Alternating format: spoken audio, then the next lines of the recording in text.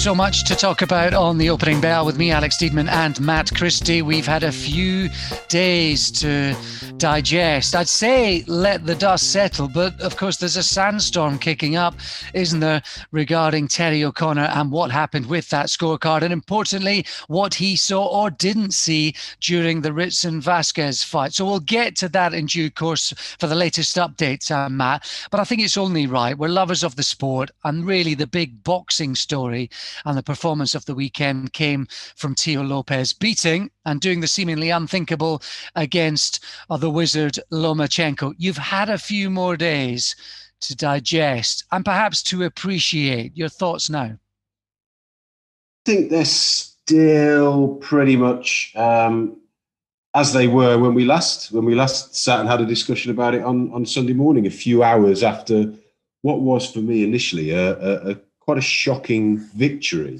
but without question, very, very impressive victory. I think kind of looking around and seeing other reports on it and hearing other people's points of view on it is that the vast majority of people still seem to be focusing on how long it took Lomachenko to get going. And there's kind of all sorts of weird and wonderful descriptions being used. And I saw actually a tweet from a boxing fan by the name of David Lee, who I know only via social media, but he said something that I thought was actually quite good. Actually, he said he's just sick to death of hearing the terminology like the Matrix was reloading and the computer was computing and trying to load all this information.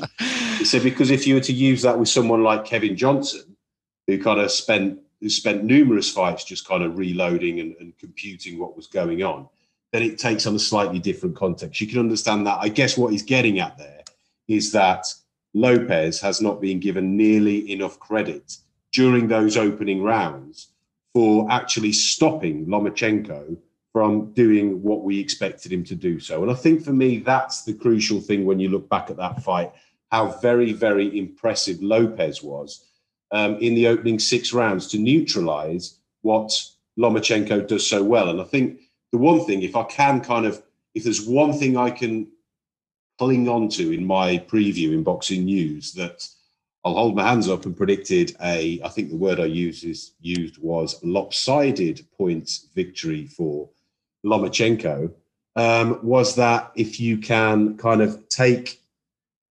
Lomachenko's defense is his offense, and if you can take that out of there somehow, then you have a chance. I didn't expect Lopez to do it nearly as effectively as he did, but for me, that was his key to victory.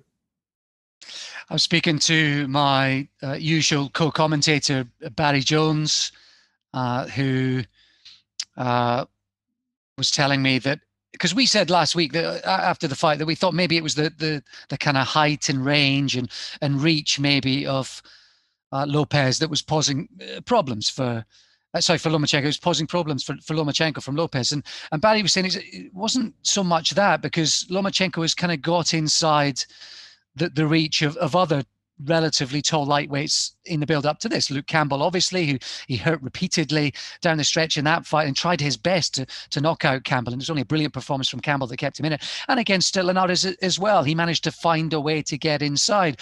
But he said maybe just the sheer physical presence of Lopez and the fact that he can bang, those two factors combined were what made it so difficult for Lomachenko to get inside. And whether it was just throwing caution to the wind or opportunities were there in the second half of the fight, I don't know. But there's no doubt that the size and the way that Lopez went about it, that set the template for the first half of the fight. What do you think was different in the second half that changed things up a little bit? I think there's a couple of things with that. Is that even though you could argue that Lopez by no means kind of emptied his reserves, that what he was doing mentally and physically would have taken a toll. You could argue that perhaps he tired a little bit in the second half. I also think that at some point Lomachenko must have realised that he wasn't doing enough to win the rounds, and he really, really went for it. But it wasn't in a way that we've seen in the past with Lomachenko, was it? Where it all seems so natural, where he's almost like born to do it. It wasn't that. He was forcing himself, and it was slightly unnatural for Lomachenko. It does. I still think I would still have real interest in a rematch. I think I was kind of indicating on Sunday morning that I'd maybe even go as far as favouring Lomachenko in a rematch. I'm not sure I'm still as set on that. I'd certainly like to go back and see what happens. I think if it's an immediate rematch, that would work perhaps in Lomachenko's favour. I think also in regards to the rematch, I mean, I know Top Rank have posted some figures and ESPN have posted some figures that there was 3 million viewers watching it, which on the surface is very impressive. I think it's the biggest viewership in America in boxing since 2019. So that on the surface is impressive. I suppose if you're going to look at it and say, well, hang on, this is free and this is supposed to be the best fighter in the sport and only 3 million watch, then perhaps it's not that impressive. But I would say they'll be encouraged by that. I would say there's certainly enough people watching it to merit a rematch, but ultimately the big question on the rematch is, will Lopez want that? I'm not convinced he will. I think he will be thinking that is job done. I've done my business. I've got my job. I've done my job at lightweight. Off I go and see what else I can do at a higher weight. He seems to be naturally bigger than a lightweight. And you wonder, I mean, he was bang on 135 this time. His last couple of fights, he's been just over 134, I think 134 and a quarter. So he's worked really hard his last few fights to get down to 135. But his attitude, I think, in interviews and at some of the post-fight press conferences subsequently, Matt, has been really refreshing.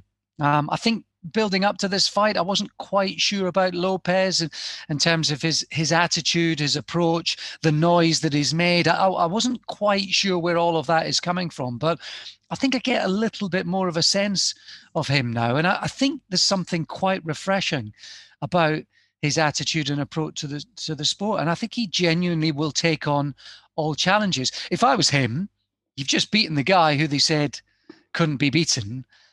I'm not sure you need to revisit that in terms of your career trajectory personally, but just listening to him in some of those interviews subsequently, I'm not really sure that's in his makeup. I think he'd just say, line him up and I'll knock him down. And he was having a pop at Gervonta Davis in that regard for taking on a supposed smaller man, Leo Santa Cruz. That's an interview that's emerged in recent days as well. I like that little pop. So he's maybe brewing up a storm with Davies. That's a natural fit maybe somewhere down the line. There's so many names that have been thrown into the mix as well. Devin Haney as well. And the one that really whets my appetite, and I think it's one for maybe next year or in the next year, and that is Josh Taylor up at 140 pounds. That's the immediate name and fight and weight when I think of the future for Lopez. That's the one that really does get me going. But maybe I'm pushing that too soon. I think it's. I think Lopez himself has said he'd like the winner of Taylor against Ramirez, and at this point, you favour Taylor in that matchup against Ramirez. You favour that, so you would think that. I mean, don't want to completely write Ramirez off. That's a good fight in its own right.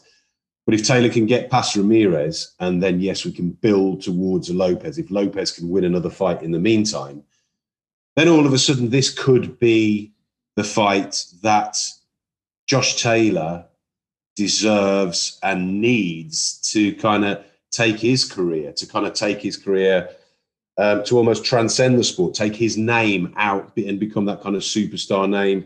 Whereas, we had, Joe Calzaghe had those fights at the end of his career. Ricky Hatton had the fights against Mayweather and Pacquiao and what have you that really grabbed a whole nation's interest. Perhaps this is the one for Josh Taylor. Far too difficult to start predicting it right now. There's a lot of things that need to go on before that will happen. But I like that. And that is one that you would imagine could be made without too many problems, whereas some of the other names that are floating about might be a little bit more problematic. I want to go back to the scores, and I want to go back to the situation with the WBC, because we mentioned that in the initial reaction pod at the weekend as well. The scores, first of all, they were 4 points. That was 6 points, and then Julie Lederman's scorecard, where there was a 10-point difference between the two. So she had Lopez winning 10 rounds and Lomachenko only the 2. I think we have to. Do you know what I think we need to do on the pod is almost have an entire pod dedicated to how we people score fights, because I think there seems to be so much confusion in that, and I'm not sure sometimes when I see judges whether they know what it is that should be scoring fights. And I think lots of us have a different impression of what are the important things. First 6 rounds, there wasn't much going on. Just Lopez did a little more. A lot of his punches were landing on the gloves. Do you count those as scoring punches? Should you? And then it boils down to just an essential busyness. So I think there's a lot to talk about, I think, going forward on the back of this, and of course the Ritson Vasquez fight, which we'll get to in due course. It's a eternal conundrum in terms of how people score fights. And I talked about it in this week's issue of Boxing News in the editor's letter, where I think the biggest thing is the issue of point of view. Who has the best point of view? Is it the person who sat at ringside on the same side of the ring throughout the entirety of a bout? Or perhaps could it be people that are privy to numerous different angles and replays? Do they have a better view? What can't be denied, though, is that they're very different points of views, but yet from sitting very, very close at ringside, more or less on the ring apron for numerous shows where I've done that, is a different experience to sitting even 3 rows back. It's an immeasurably different experience from sitting and watching at home. But it's also not always a matter of subjectivity. There are generally you can generally say who's won what round wherever you're sitting. And I think that's the issue of contention. And that's perhaps what needs to be sorted out. In regards to Lomachenko Lopez, I think because, as you highlight there, so many of the rounds you could argue they were fairly close rounds, particularly the first half, because not a great deal was going on. Yet Lopez, without question, was the busier. Without question, he was the busier. The last few rounds, Lomachenko appeared to be having more success. Yet Lopez was still throwing nearly as many punches as Lomachenko, yet Lomachenko's appeared to be more accurate. It's difficult. I wasn't, as I said in the Sunday podcast, I wasn't as outraged by Judy Lederman's score of 119-109 for Lopez as some other people were. I could almost, not saying for one second I agreed with it, but I could kind of see where that card came from. There are too many cards, however, where I cannot make head and a tail of them. No idea how those cards were calculated and how those conclusions were drawn. We'll come to that in due course. I think sometimes in fights, Lomachenko was struggling to get into it. I just wonder if maybe there was a small semblance of a sympathy vote. Would that be too strong a phrase to use, sort of feeding into your appreciation or your merit for what it is that he did in the second half of the fight? And I think sometimes the other way around, if something surprises you, sometimes you give it more credit than perhaps it deserves as well. And I'm not saying that Lopez in this instance didn't deserve credit, but I think sometimes both of those facets can feed into the scoring of a fight for people. Yeah, and I think the other thing to consider there is that through the first 6 rounds of that fight is that Lopez appeared to be in control. There was no argument that he was in control. In fact, you could probably say, if you're going to be honest, I think a lot of people might have been guilty, perhaps even myself included, that when it got to round 7, I thought Lomachenko's going to have to do something here. And as you say there, you're almost kind of, you might give him the benefit of the doubt because you think that, well, if he doesn't win this round, he can't win the fight. And you're kind of waiting for that to happen. But what can happen when you're watching a fight is all of a sudden, when the momentum changes, is that it may appear, for example, in this fight, so say in round 8, it may appear that because Lomachenko is so improved in round 8 than he was in rounds 1 to 7, that you will automatically score that round for Lomachenko because he's done so much better. Yet the reality might be that Lopez may have edged that round. It might have been an even round, but because Lomachenko has improved to such an extent in a short space of time, you subconsciously score that round to Lomachenko because of the level of improvement. I'm not saying that was the case, or that's the way necessarily I felt at the time, or anything like that. But you have to look at all these things and these momentum swings in a bout, and it can play tricks on you. And I think it's easy to criticise the judges. We should also, I said, and I'll make this very clear, we should criticise the judges when they deserve to be criticised.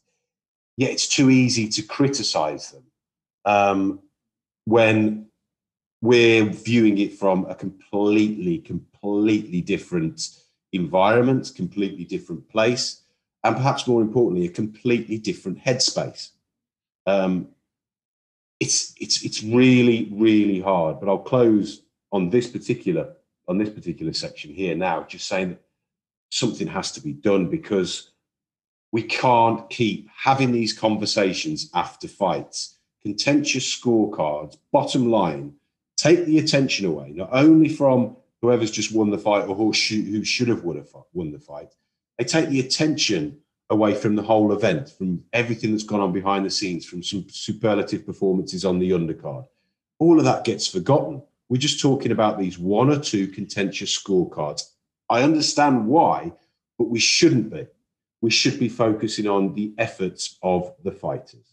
Okay, and we've tried to do that over the course of the pod and a half. I think it's always going to happen, Matt. I think it's the nature of the sport and the nature of the interpretation of it, and it's the nature of the scoring system as well, the maths of it. I mentioned this briefly before. If you look at the Lopez Lomachenko fight, I mean, was it Tim Cheatham and Steve Weisfeld? There was 6 points and 4 points difference the way they saw it. So 2 points effectively different. That's only one round between them.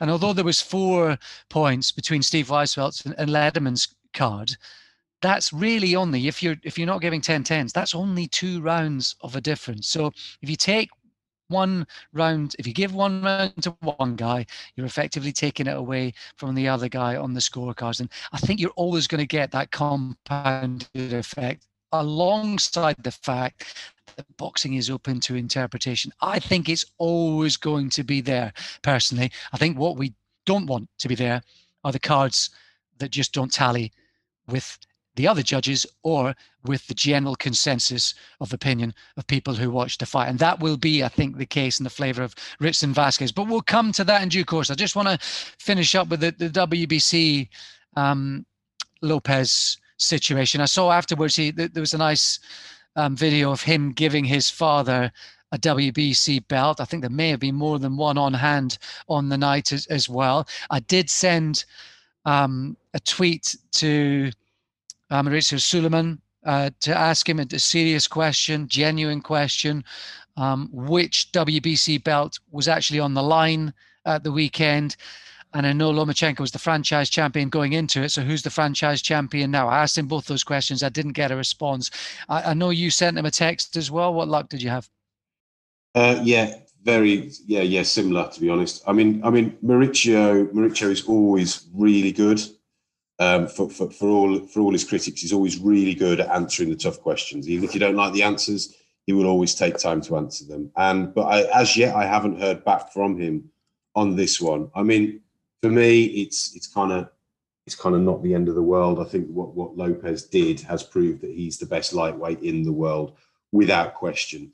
But you have got this kind of confusion hanging over it, that it's generally now widely being reported that Lopez now has all 4 belts, yet due to the confusion created by the WBC's introduction of the franchise championship, which, if memory serves me correctly, that's not a belt that can be won or lost in the ring. And that was the only lightweight championship that Vasily Lomachenko went into the ring with. Then exactly what lightweight championship did Teofimo Lopez leave the ring with, if by just beating Lomachenko? Because Devin Haney on the WBC ratings is listed as their world champion. There's an impending fight for the interim championship between Luke Campbell and Ryan Garcia in December. So we've got a situation where there could potentially be 3 champions.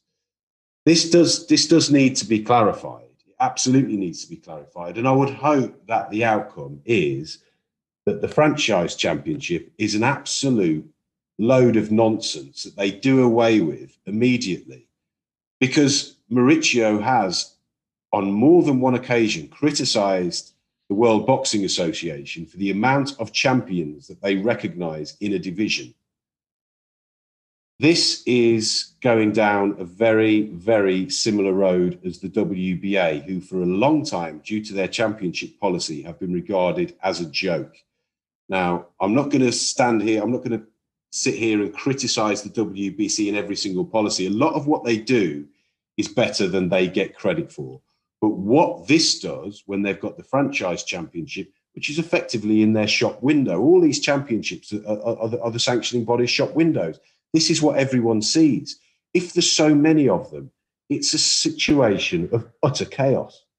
It's a shame we're talking about it because, again, we don't want to take anything away from Lopez. It was terrific, the way he went about it and what he proved at the weekend. But it is, and particularly for casual fans, it must just be mind-boggling. And of course, he's one of 3 WBA champions now as well, alongside Gervonta Davis and also Juan Mendes. So it's absolutely ludicrous. And a lot of boxing fans will be, and sports fans are probably saying, let's call the whole thing off. But whether that's going to happen and when it would, who knows? But Lopez on his way up, and we look forward to the next installment against whoever at whatever weight. So many options for him, Matt, and he's going to be headline material for you, the magazine, podcast people, the media. He's in business now. Yeah, he really is. And as you kind of said a little while ago about how impressed you've been with kind of his post-fight conduct and everything that he's been saying, he does seem to have that genuine star appeal. And I think this is why it would also be a little bit, I'd find the rematch interesting, because I don't think anyone can deny that this was an upset. It wasn't a you'll remember where you were for the rest of your life when that happened kind of upset. But it was a big upset. So there are several factors that occur in an upset. One, and it's one of the rarest ones, is that the person who is responsible for the upset, the one on the right side of the upset, actually turns out to be a superstar. This could be the case with Lopez, in the same way that when Cassius Clay upset Sonny Liston in 1964, that wasn't a one-off. That wasn't a fluke result. That was Cassius Clay announcing he was one of the world's greatest fighters. I don't think this is going to be a situation, because there's still a lot of people out there picking Lomachenko to kind of come to life in the first round of a rematch and kind of finish what he started and win convincingly. I'm not sure that would be the situation. I'm not sure this is a Andy Ruiz against Anthony Joshua kind of situation in terms of the favourite can just kind of reassert himself, regain a bit of focus that he'd lost, regain a bit of concentration, and then start the first round as if the first fight had never happened in the way that Joshua did against Ruiz. I think if we're going to presume that's the case, then we're doing the efforts, the talent, and the mindset of Teofimo Lopez a huge, grotesque disservice. Okay, let's move on to the other big talking point over the weekend, and that was Lewis Ritson against Miguel Vasquez. Lewis Ritson was adjudged the winner on 2 of the scorecards. They were Marcus McDonald and Terry O'Connor. Michael Alexander gave it to Vasquez by 2 points. It was Marcus McDonald who gave it to Ritson by 3 points, and Terry O'Connor who gave it to Ritson by 6 points. I suppose you beg the question, if we're going to take issue with Terry O'Connor's scorecard, should we be mentioning the name of Marcus McDonald as well? There's only a round and a half difference between the two of them, if you look at it that way. But it was the fact that there was evidence both in the fight film and indeed on social media that Terry O'Connor on more than one occasion was not looking at the fight, and he was looking at something in his hand. Twitter went mad. The suggestion was he had a phone with him ringside. That is inconclusive. Matt, you've watched the fight film a couple of times. Your reaction at a few days on before we get to some reaction from Robert Smith from the British Boxing Board of Control? Yeah, I mean, my reaction is, I mean, on Sunday when we discussed it, I'd watched the fight without scoring it. I'd watched it again. I've now watched. I mean, I've watched it maybe 3 or 4 times in the last 2 days. One kind of looking at what Terry O'Connor is doing, and also then to keep scoring the fight over and over again. We mentioned the other judges there. So it was Michael, I think it's Michael Alexander who had it 115, 113 for Ritson. Terry O'Connor 117, 111. Marcus McDonnell had it 116, 113 for Vasquez. They're wildly different scorecards. Wildly different scorecards. So the argument there that, I mean, on the surface, you could say, well, they're wildly different scorecards because they're sat on different sides of the ring. However, I don't believe that sitting on different sides of the ring stops you from just getting a completely different outlook on a fight. And the more I look at it, and okay, I guess the argument for those that could somehow favour Ritson in this is that he was coming forward the majority of the time. Vasquez generally fighting off the back foot, going from side to side, but in pretty much every round, Vasquez throws an immeasurably more punches than Ritson. All land, granted, but a lot of them land. I cannot see how you would only give Vasquez 3 rounds out of the 12. I cannot see it. And I've looked at it several times. Several times. I don't understand. I don't understand. And this to me is where we kind of can start to go onto some kind of slightly dangerous ground in regards to the British Boxing Board of Control. I have immense respect for the British Boxing Board of Control and what Robert Smith does. And I understand, as he explained to us, 5-6 weeks ago, their policies on this, in that they will not let the officials discuss their performance publicly or to the media. Now, I understand that. I don't think we should be putting Terry O'Connor in front of the Sky cameras at midnight on a Saturday. That is a recipe for disaster. However, I think that how Terry O'Connor justifies this needs to be heard. And I'll say it, and it's not just this fight. And I don't want to speak badly of Terry O'Connor, but this is not the first time that his name has been mentioned with mind-boggling decisions. There's a whole list of them. Now, as a consequence of those, his reputation has got worse and worse and worse and worse and worse, to the point, if we're honest, he's almost a bit of a joke figure. Is that fair on Terry O'Connor, or does it look good on the governing body that employs him? Terry O'Connor has seen his reputation snowball to such an extent that he is going to be singled out all the time now.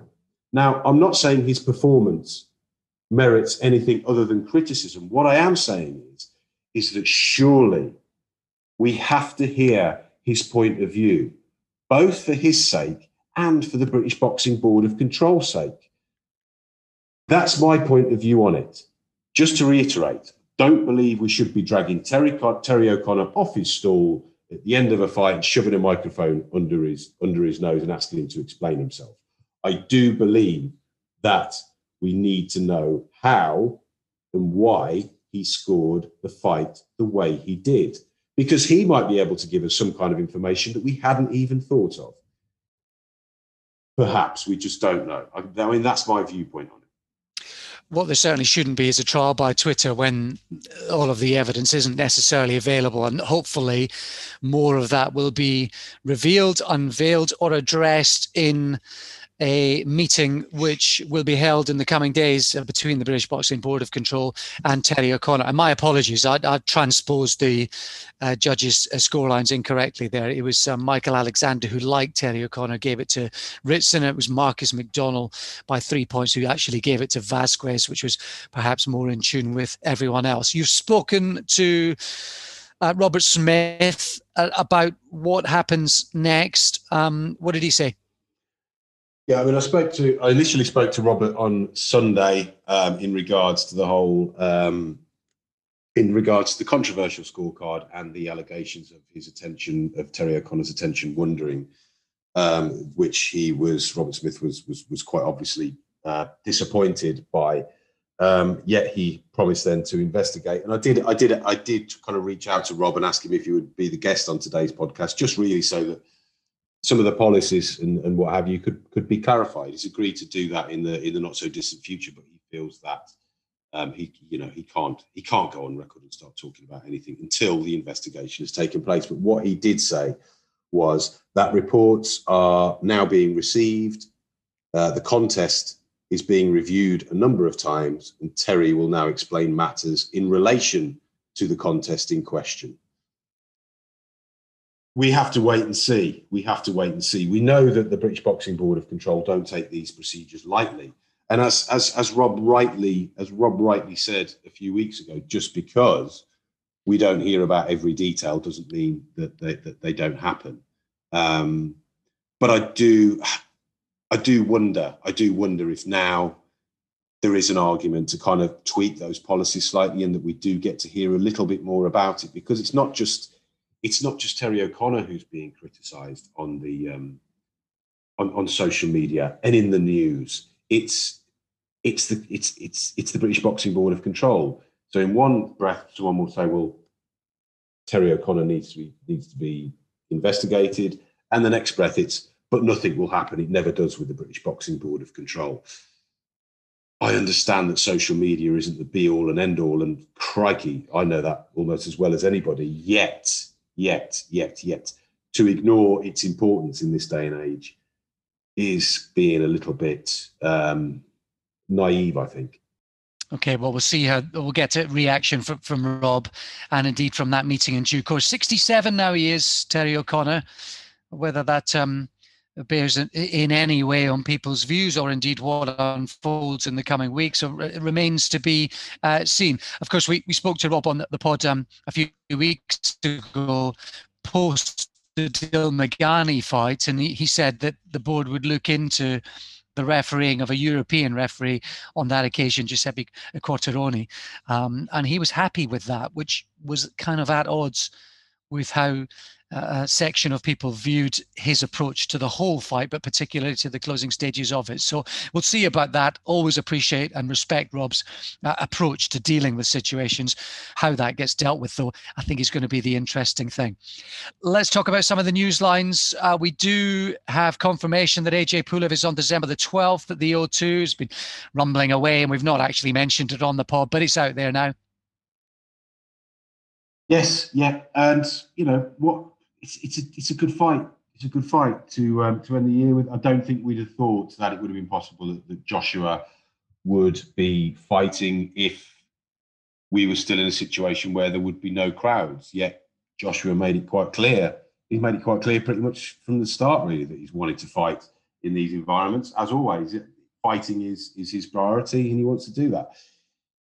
It's an interesting fight. It's not the fight we all want. It's kind of a necessity to kind of go back to the sanctioning bodies. We have to keep the sanctioning bodies happy, don't we? So in order to keep the IBF title, Joshua will fight Pulev. It's a fight that was, I think, supposed to have been made. Was it 2017 when Pulev pulled out and Carlos Takam came in? Pulev is a solid, decent contender. So much ability, lot of experience. Don't write him off completely. My fear, of course, with this is that we're so close to getting the fight that we've wanted for such a long time, the kind of be all and end all between Tyson Fury and Anthony Joshua, that wouldn't it be so #boxing if it fell foul at this late stage? Wouldn't it be so perfect for the marketing men and women if Fury appears at the Albert Hall on December 5th, and then 1 week later, AJ goes into battle against Pulev as well. That would be one for the storytellers. We had Hannah Rankin on the show last week. She was terrific as a guest, and literally on the same day or within the 24 hours of her joining us, Peter Fury failed a COVID test. Savannah Marshall's trainer in that fight for the vacant WBO middleweight title was postponed, but it's back on, and it's back on quickly. And they get a slot on a bigger bill, a Halloween bill between Usyk and Chisora. That's from a poor situation for them both has just got better. Completely, yeah. Fair play for getting that fight rescheduled so quickly. That doesn't often happen, does it? That doesn't often happen. But with the amount of fights that are coming up and the amount of intriguing cards that are coming up to finish the year, that opportunity was there for them. Savannah Marshall will be delighted, no doubt. Hannah Rankin will be delighted about that. And I think the majority of fans will be glad to see that's a really solid addition to a pay-per-view card. And of course, you mentioned there Tyson Fury on the 5th of December, Joshua on the 12th. And then, if all goes to plan, though, even the weekend before that, we got Dillian Whyte against Alexander Povetkin. So by December the 13th, the heavyweight picture could be clearer than it has been since Lennox Lewis retired. In 2004, and that has got to be something we welcome. Yeah, it's also going to make an impact on people's pockets with the pay-per-views in the run-up to Christmas, and if the situation post-furlough into the autumn/winter is having an effect on people, how that's going to impact upon buys. And of course, we had Eddie Hearn on in recent weeks as well. And I want to read out some messages that we've had, some reviews that the people have left on iTunes. And by the way, we're also on Amazon Music podcast now as well. So if that's your preferred flavor, that you can go via Amazon Music podcast, which I think will be flourishing in the coming year. Paul Fulham left a message, say, great to see coverage of the women's game. He enjoyed the Hannah Rankin interview. Box Fighter saying great interviews. And he, both alongside Prince Pete, they've said great chemistry between you and I. That's what happens, Matt, if you basically invite a guy to your wedding who's going to turn up in an all-white John Travolta suit. Inevitably, there's going to be chemistry somewhere along the line. And a message. Hang on a minute. That wasn't me wearing the suit, by the way. I was the guy getting married. You were the gate crasher there. You were the wedding crasher in your white suit. But anyway, sorry, carry on. It's a cracker. But interestingly, another news line that's come out, and it's something that I wish had come out before we spoke to Eddie, and that is that Terence Crawford against Kell Brook. It was murmuring, but the date's been set for Saturday, November the 14th in Vegas. That'll be for the WBO 147-pound welterweight title. Fourth defense for Crawford, who's unbeaten in 36, and Kell Brook, who's won 3 since he had that run of defeats in 2017. Eddie said that Bob Arum had approached him to put this fight on Sky as a pay-per-view, and he'd said it's just not a pay-per-view. Now, Brook he's a free agent now, isn't he, Kell Brook? Would Eddie have said that had Kell Brook still been with Matchroom, do you think? I think he may have done, actually.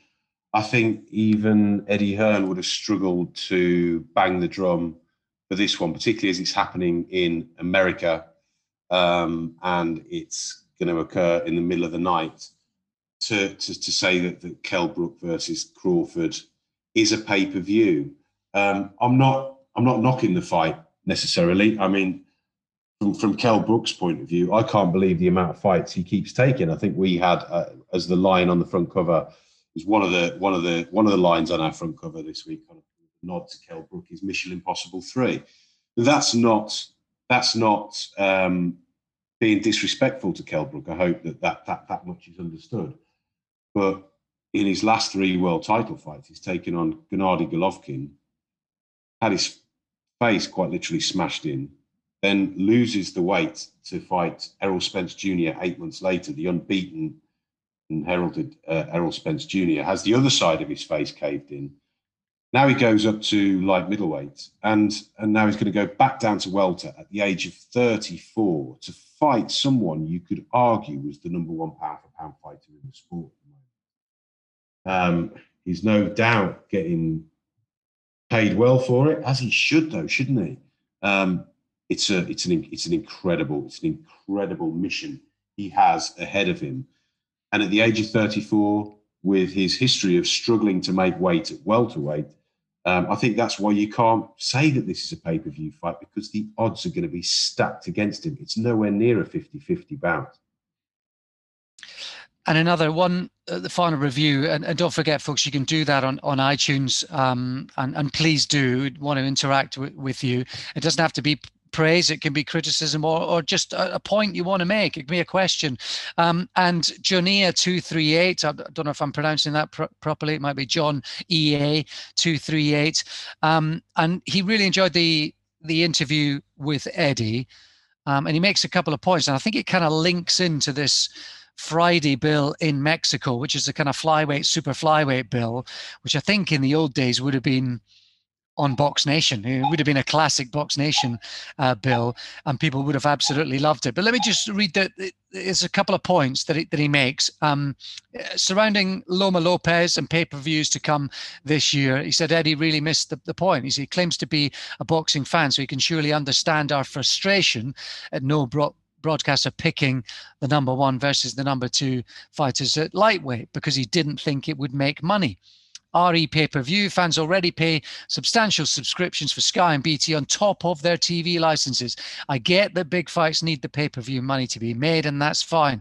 But I agree with Alex. Eddie is setting a dangerous precedent, considering pretty much any worthwhile fight pay-per-view worthy. I just hope the fans see through the hype surrounding certain fights and refuse to pay more.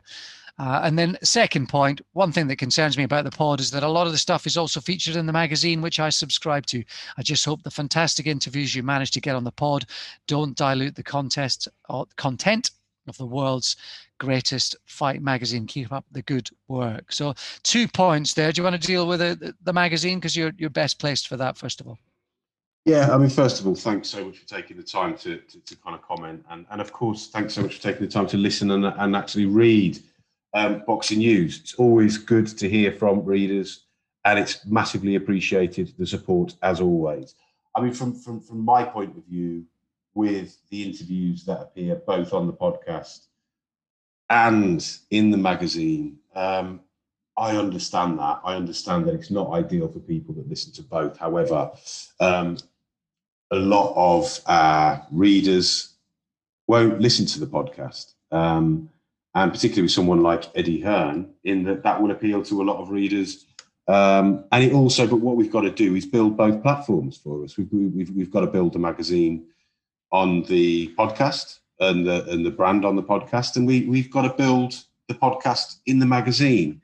It's kind of cross-pollination in a way, I suppose. It's a way of doing it. But I'm always very, very conscious that you will get completely different things from both. But yeah, it is difficult. But for example, if there's an hour-long podcast and 45 minutes is with Eddie Hearn, what you will get in the magazine in the 48 pages is perhaps 4 or 6 pages from that. So it's just a little thing. And something interesting, though, that I have found while I've been transcribing these interviews is they do take on a bit of a different complexion when you see them in print. Now, I'm not saying that's going to be appealing to everybody, but to me, I find that quite interesting. And I think if it does become a problem for people, then obviously we will have to completely separate. We'll keep the podcast separate from the magazine. But we're just trying to do favours to both, really. Yep, and we've got grand plans about how we'd like the pod to develop, and hopefully when we're back at the fights, that will be part of it. So look forward to lots of new additions and features. I think the interview from the pod featuring in the magazine is an obvious fit. I think that is something that really should continue. The interviews we've had on so far, the interviewees have been excellent. And Eddie Hearn was on the other week, of course, talking about pay-per-view and essentially saying if it's going to do good business, then it's a pay-per-view and we'll do it. And if it isn't, and he mentioned Lomachenko even against Lopez, that might do while it saw 3 million people watch it on free telly over in the US. The fact that it was on, what time was it? 4:45 a.m. or thereabouts, Matt, I think into the wee hours of Sunday morning. And I suppose it's the same this Friday night into Saturday morning with that Mexico bill. For boxing fans, it's like going to Nirvana when you get Gonzalez, Chocolatito in action against Israel Gonzalez. You've also got Juan Francisco Estrada against Cuadras in a rematch. Both of them have either fought Srikasets or Rungvisai, or indeed Gonzalez himself. So there's a lovely kind of melting pot there. And Julio Cesar Martinez, who's been going through the likes of Jay Harris, Charlie Edwards, and Andrew Selby in recent times. He defends his WBC flyweight title against a replacement opponent in Moises Caleros. Maximo Flores was due to be in the other corner. He tested positive for COVID. I think that's something we're going to see increasingly in the coming weeks and months regarding fighters and fights being called. It's a fantastic night of boxing, Matt. But Eddie would say at that time in the day, 20, 30,000 people would tune in to watch it. So we can't justify putting the money up to show it. Yeah, I think that, I mean, if the hardcore fans would make a very good point that they might come out in their tens and tens and tens and tens of thousands to watch something like Lopez Lomachenko. I think when you're looking at this bill with Estrada and Cuadras, it's not, you're not going to get that many watching it. I'm not saying it shouldn't be shown, but yeah, you're just not gonna get those numbers, are you, at that time? Which is a great shame. This division, this super flyweight division, it's one of my favourites at the moment, and yeah, really, really enjoy watching it. No doubt we'll find a way to watch it, and we can talk about it in detail next week. But yeah, it is a shame. As much as well, I love the heavyweight division. Anybody that reads boxing news regularly will know that I love and always study the heavyweight division. But that does seem to snare all of the interest, doesn't it?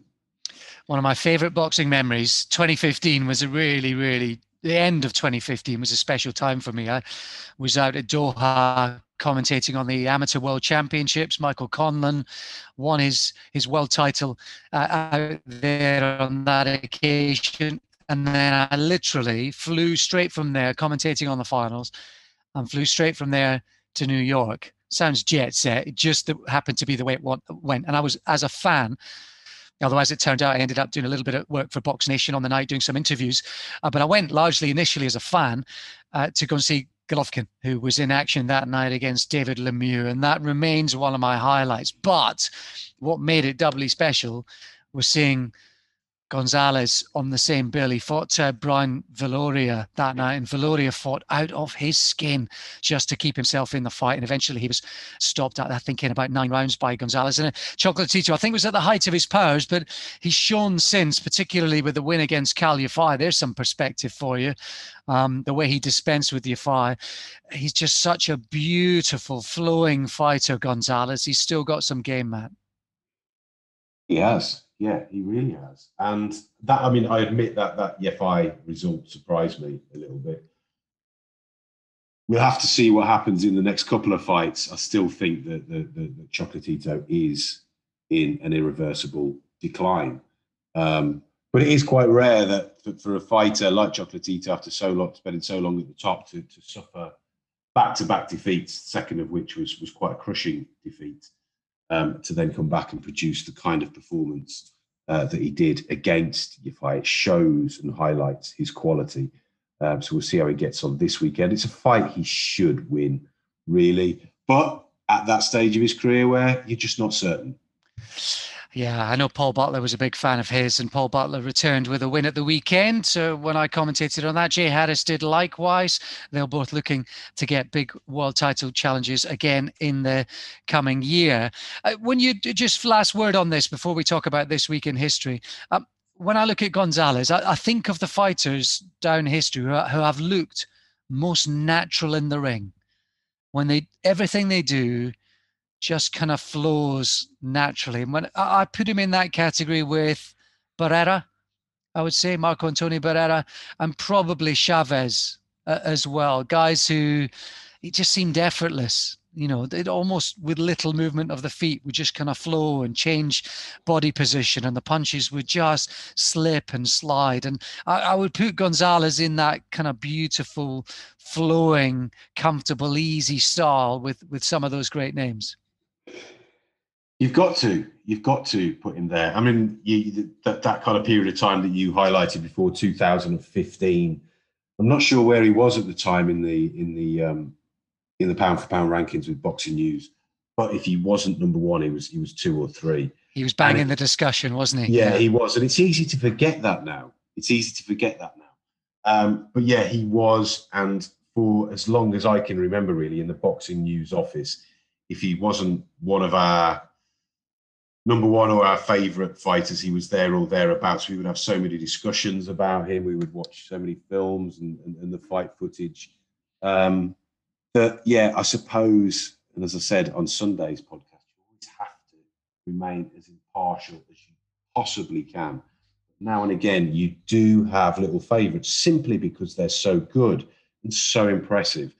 And it would be nice to see Chocolatito kind of go on a bit of a 3 or 4 fight run just to really, really punctuate what has already been, without question, a Hall of Fame career.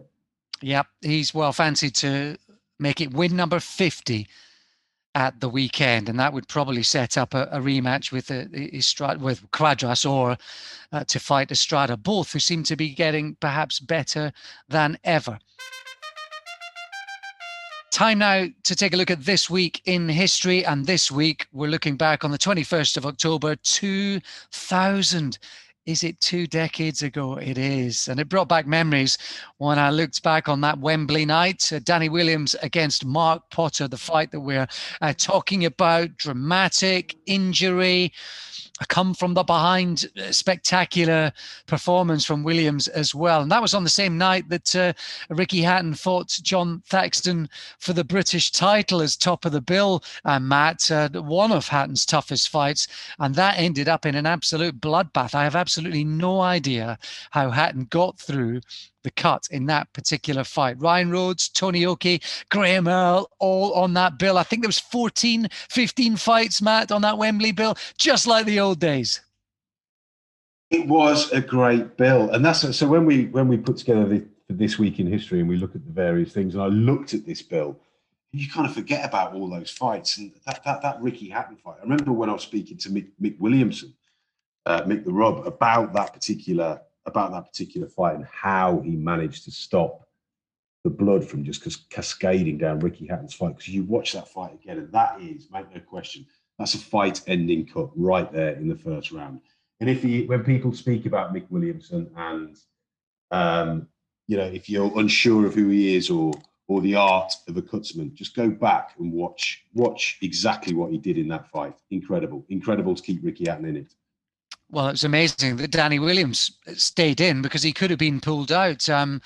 It was a very, very eventful fight against Mark Potter. You can watch it on YouTube, folks. I couldn't quite find the whole fight, but maybe if you scan down, you'll find it. But you can get the whole fight in 3 sections, so you will be able to watch the whole lot. And to say you need eyes in the back of your head to see what was going on is an understatement. There were slips, there were illegal punches ruled as knockdowns, slip there wasn't ruled as knockdowns, or was it a knockdown? Injury, points taken off, and Potter just inspired that night. The plumber from Walthamstow was just on a mission with the British and Commonwealth titles up for grabs, and it really showed the approach, the effort, how much it meant to him. Mark Potter went for it that night. Mark Potter was he was on the brink of an upset. It would have been a huge upset at that point. That's Danny Williams at or approaching his peak. And you feel a little bit sorry for Potter all these years on, in that if he's going to be remembered for anything, it's going to be losing a heavyweight fight to a one-armed man, in essence.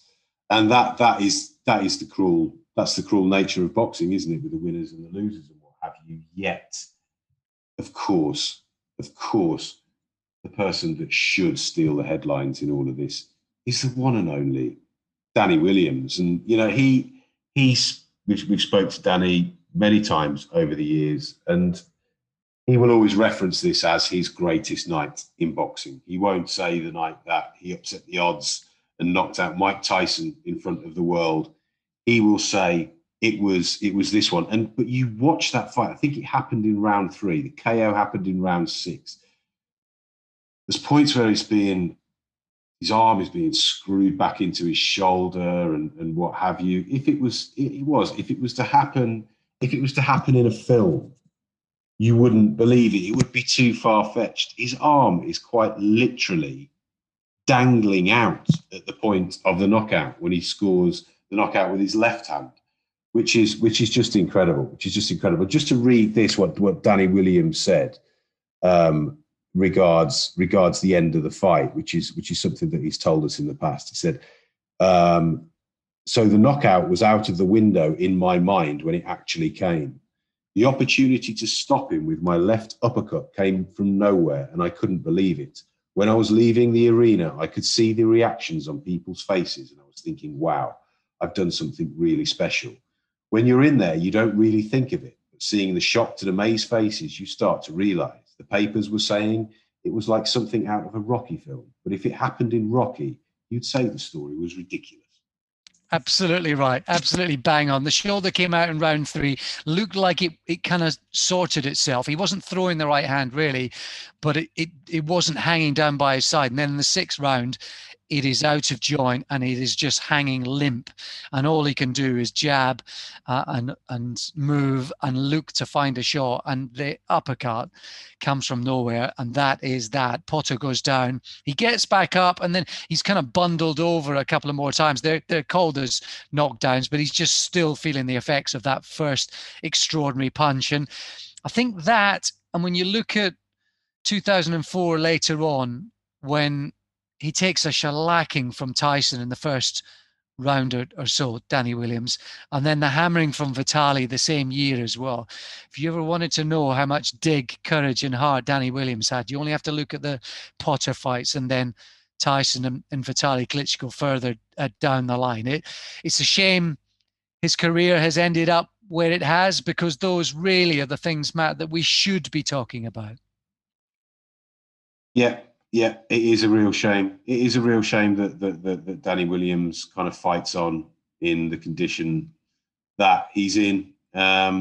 It's unfortunately a all too common story, but I guess that's why, you know, we're here as Boxing News to highlight that he shouldn't be fighting, but let's also highlight the wonderful things that he did do inside the ring. And that night when he knocked out Potter with one arm really should go down in British boxing history as one of the most extraordinary performances of all time. Watch it, folks, if you can. It'll only take sort of 25 minutes of your time, 27 minutes of your time or thereabouts, and you'll hear the commentary. A very young Adam Smith and Jim Watt as well. And on numerous occasions, Jim Watt says, this guy should just step to the side and they'll call the fight off. Just step to the side. He's almost imploring Danny Williams to give up, and he didn't. And what we ended up with was one of the most spectacular turnarounds in fight history. Watch that. Danny Williams versus Mark Potter from the 21st of October 2000. The same weekend, by the way, that at 24-0, Floyd Mayweather stopped Emmanuel Augustus in 9 rounds, and he was 3 months away from beating Diego Corrales in a super featherweight title fight. All of that happening some 20 years ago. Well, thanks for listening. Once again, we implore you to leave us some messages and reviews, whether that's on iTunes or now on Amazon Music Podcasts or wherever you are listening and hopefully enjoying. From Matt and myself, it's goodbye for now.